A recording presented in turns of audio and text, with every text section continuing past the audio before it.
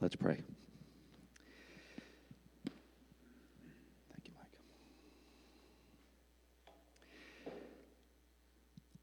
Our Father, on this Easter Sunday, as we celebrate the fact that your Son rose from the dead, that we might rise from the dead, as we give you thanks for the fact that he died for our sins so that we don't have to die for our sin, as we celebrate the fact that he is alive right now so that we can be alive in him right now, we really don't have words. I don't have words, Lord, to express to you the depth of my gratitude. So, Father, we come to you on bended hearts and bended knees, simply to thank you, simply to praise you, simply to receive from you the gift of your love and your love eternal. And Father, on this very special historic Easter, our first time together in a year, Lord, how grateful we are that we get to come together again on Easter Sunday, that we get to celebrate life out of death on Easter Sunday, that we get to be together as part of the body of Christ to say that Jesus is risen indeed on Easter Sunday by your providence, by your grace, by your goodness and your love. So now, Father, as we have worshiped you, we hear your word, we respond to your Spirit, that Jesus might be as real in us as on that first Easter Sunday. I pray for me and us in Jesus' name. Amen. Well, how remarkable and wonderful and great it is, isn't it, to be in this place together again.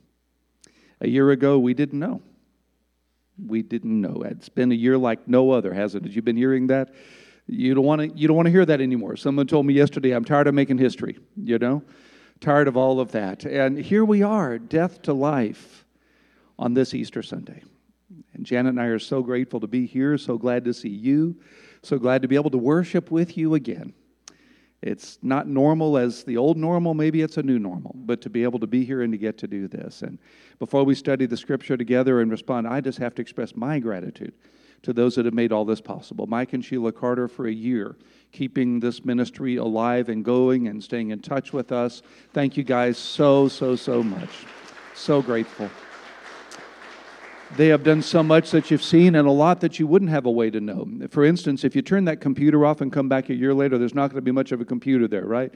I mean, even coming down here every couple of weeks and doing all of that and keeping all of this going and everything that happened. And in the course of a year, all the kind of questions about the building and the future of the building, and Mike and Jennifer just stepping up and buying the chapel so that we can use the chapel. And we are just so grateful. Thank you. And thanks for receiving our lease payment a minute ago, Mike. Grateful. Thank you for doing that as well. And just this team, David Stalker, the entire board, that has made it possible for us to be able to do this. And now here we are. And we get to do this, and we get to have worship, and we get to celebrate Easter. And so I'm going to do today what pastors and priests and ministers all over, billions of Christians gathering around the world on Easter Sunday are doing. We do this every Easter. I'm going to say to you what we've been saying for 20 centuries. I'm going to say He is risen, and you're going to say He is risen indeed. He is risen. He is risen. He is risen.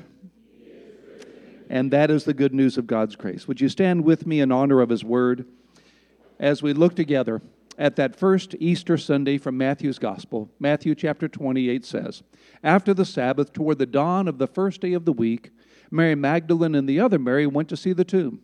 Behold, there was a great earthquake, for an angel of the Lord descended from heaven, came and rolled back the stone and sat on it." I love that. I've never preached on that. Some Sunday I'm going to preach on and sat on it. I just think that's so cool. Sat on it. His appearance was like lightning, his clothing white as snow. For fear of him, the guards trembled and became like dead men. But the angel said to the women, "Do not be afraid, for I know that you seek Jesus who was crucified. He is not here, for he has risen as he said. Come, see the place where he lay. Then go quickly and tell his disciples that he has risen from the dead. And behold, he is going before you into Galilee. There you will see him. See, I have told you." So they departed quickly from the tomb with fear and great joy and ran to tell his disciples. And behold, Jesus met them and said, "Greetings." And they came up and took hold of his feet and worshipped him. Then Jesus said to them, "Do not be afraid. Go and tell my brothers to go to Galilee, and there they will see me." The first Easter. How could that be our Easter today? Thank you. Please be seated.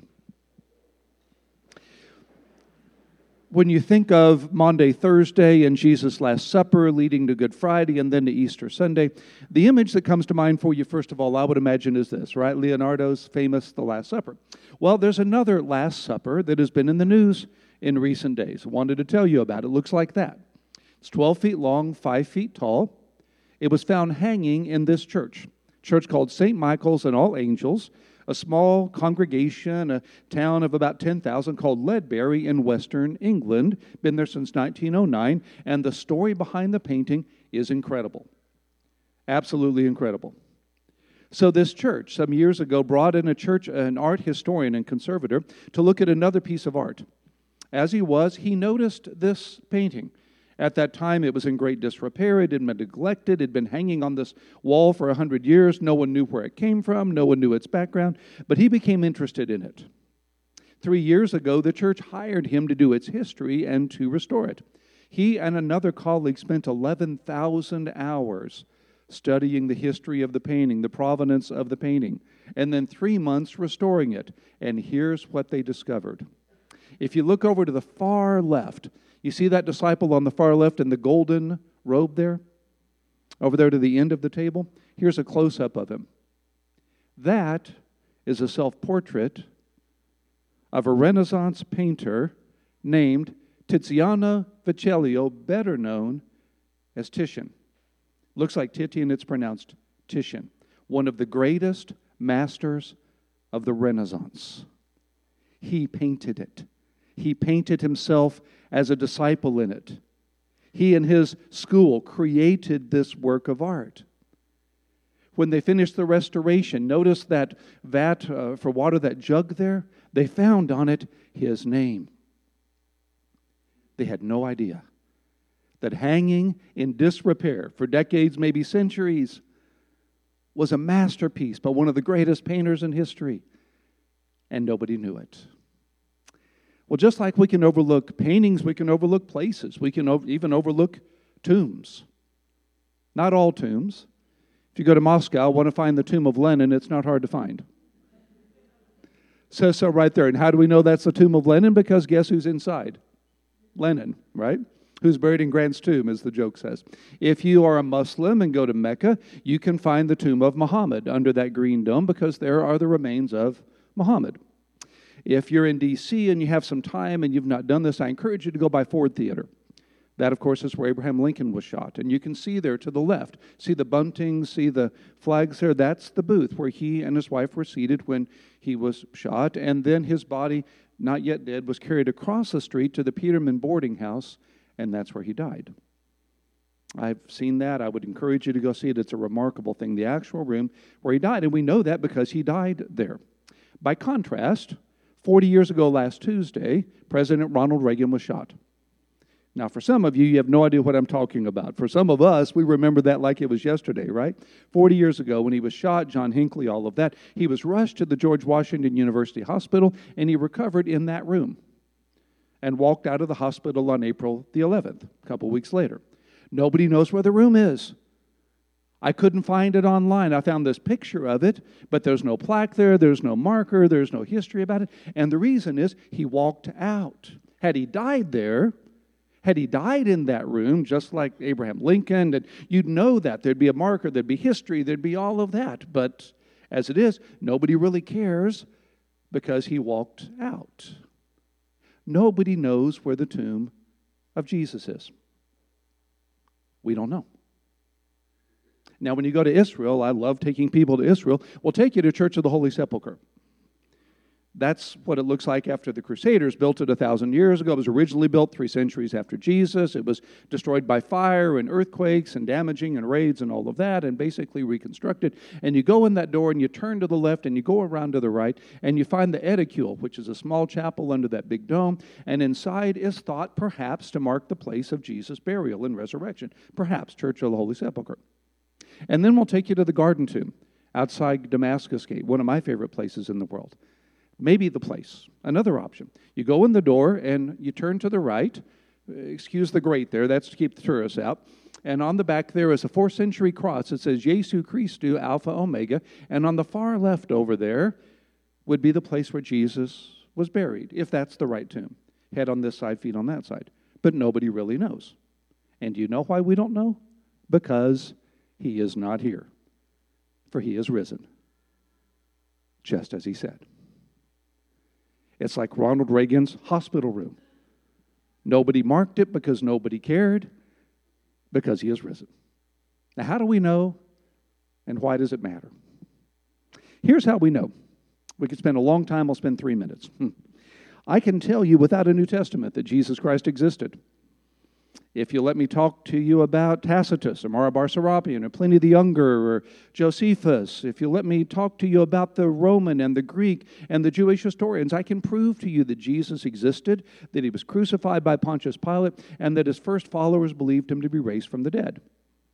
And then we have this empty tomb that skeptics for 20 centuries cannot explain. If the disciples stole the body, they overpowered those battle-hardened, battle-tested Roman guards that would have died for dereliction of duty. They got this body out. They somehow unwrapped it inside its mummified shroud and left the shroud there. Then they somehow brought this corpse back and put him through locked walls and made him cook breakfast at the Sea of Galilee and convinced 500 people that he was alive and then tossed his body into heaven at the ascension. And then they kept the lie and they died for a lie. That's the disciples stole the body. The women stole the body, same thing. The authorities stole the body, they'd have shown it. Went to the wrong tomb, they'd have showed him the right tomb. Jesus didn't die on the cross. He survived 3 days in a mummified, airtight shroud, and then he shoved aside the stone and overpowered the guards and appeared through locked doors and did the greatest high jump in history at the ascension. And at the end of the day, you've got an empty tomb and no explanation except he is not there, for he is risen. And it really happened. Now, why does it matter? Because what happened then can happen again today. And what happened on that Easter can happen on this Easter. We read it just a bit ago. They departed from the tomb with fear and great joy. They ran to tell his disciples, and behold, Jesus met them and said, "Greetings." And they came up and took hold of his feet and worshiped him. And they met him personally, and so can you.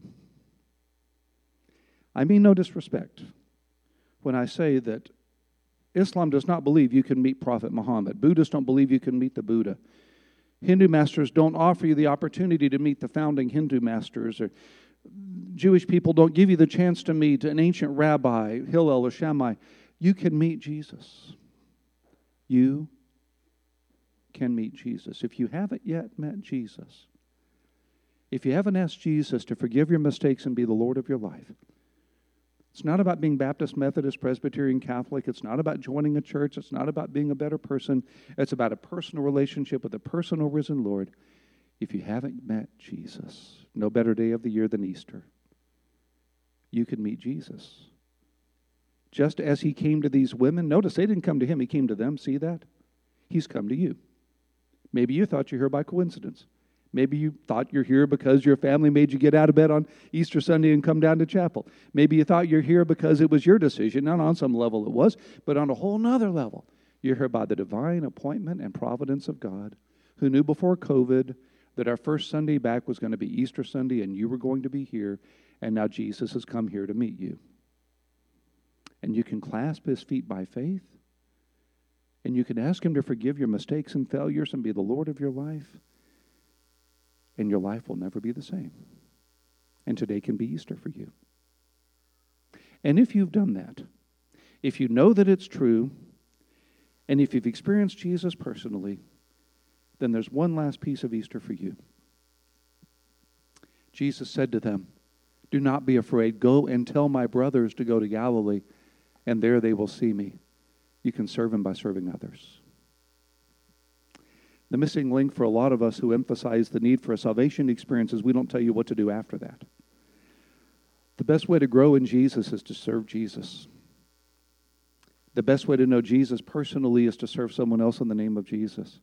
Is to help somebody else know the story. It's to meet somebody else's need. It's to meet somebody else at the place of their hurt the way that God met you at the place of your hurt. So let me ask you, first of all, do you believe it's true? Do you know that He is risen? That He's risen indeed? Do you know that that is true? Have you met Him personally? When last did you meet Him personally? When last did reading the Bible change your life? When last did God speak to you in prayer? When last did you sense His presence in worship? When last, not that you were religious, not that you went to chapel or to church, when last did you meet Jesus? What will you do tomorrow because you had Easter today? Who will you serve? What need will you meet? With whom will you share? What price will you pay? In my life, the best way for me to be willing to pay a price to serve Jesus is to remember the price He paid for me. When last did it cost you something to follow Jesus? What price will you pay to serve the one who paid everything for you because of Easter? I'll close with this. 1985, March 15th, this man, Mr. Wayne Alderson, appeared on the Today Show. Kind of an odd thing. Not a celebrity, not a singer, not an actor, not an athlete. Actually a labor negotiator from Pittsburgh, Pennsylvania. On the Today Show, March 15, 1985. Reason being, that was the day, 40 years to the day earlier, when Mr. Alderson was the first American wounded in World War II, crossing the Siegfried Line, the western border, into Germany. See the crease on his head? From that wound that day 40 years earlier to the day. First American wounded crossing actually into Germany. The interviewer asked him what he remembered most about the occasion. Mr. Alderson said, "It was my red-haired friend who saved my life." Told the story. As he's marching, he comes upon a German soldier. He shoots the soldier, but not before the soldier lobbed a grenade at him that exploded at his feet and threw him back onto the ground face first. Just then, a nearby German pillbox, submachine guns, saw him and began shooting in his direction. And Mr. Alderson said that he knew then that if the grenade didn't kill him, the machine gun would. Just then, his red-haired friend appeared, rolled his body over in the mud so he could breathe, threw his body over him, protecting him from the deadly fire. And 40 years later, with tears in his eyes, Wayne Alderson said, "I can never forget the person who sacrificed his life to save me. I owe everything to him." What do we owe? The one who sacrificed everything for us. Let's pray together. On this Easter Sunday of all Easters, this historic Easter for us. First of all, let me ask you, do you believe it's true? Do you know that He is risen indeed? Do you know that He is not here, for He is risen? Do you believe that that is true? Have you asked Jesus to forgive your mistakes and be your Lord? If you have not, let me urge you to do that today. No better day of the year than this day. Get alone with Jesus. Very simply. Just ask Him to forgive your sins, forgive your mistakes. Ask Him to be the Lord of your life. Ask Him to make you the child of God. Then tell the Christian what you've done so they can help you to grow in your new faith. If you remember doing that, if you know that you've met Jesus, when last did you meet Jesus? When last did you have Easter? When last did the risen Christ meet you? Why not today? Why not take some time today to read His Word, to pray, to worship? Why not make a commitment on this Easter Sunday that every day will be Easter? Why not make a commitment today to meet the risen Jesus every day? And then last, would you make your commitment to the risen Jesus today that tomorrow will be Easter? And that you will meet needs as your needs are met, and you will care as you've been cared for, and you will love as you were loved. And you will help someone else as you have been helped. So that Easter will be real tomorrow because you had Easter today.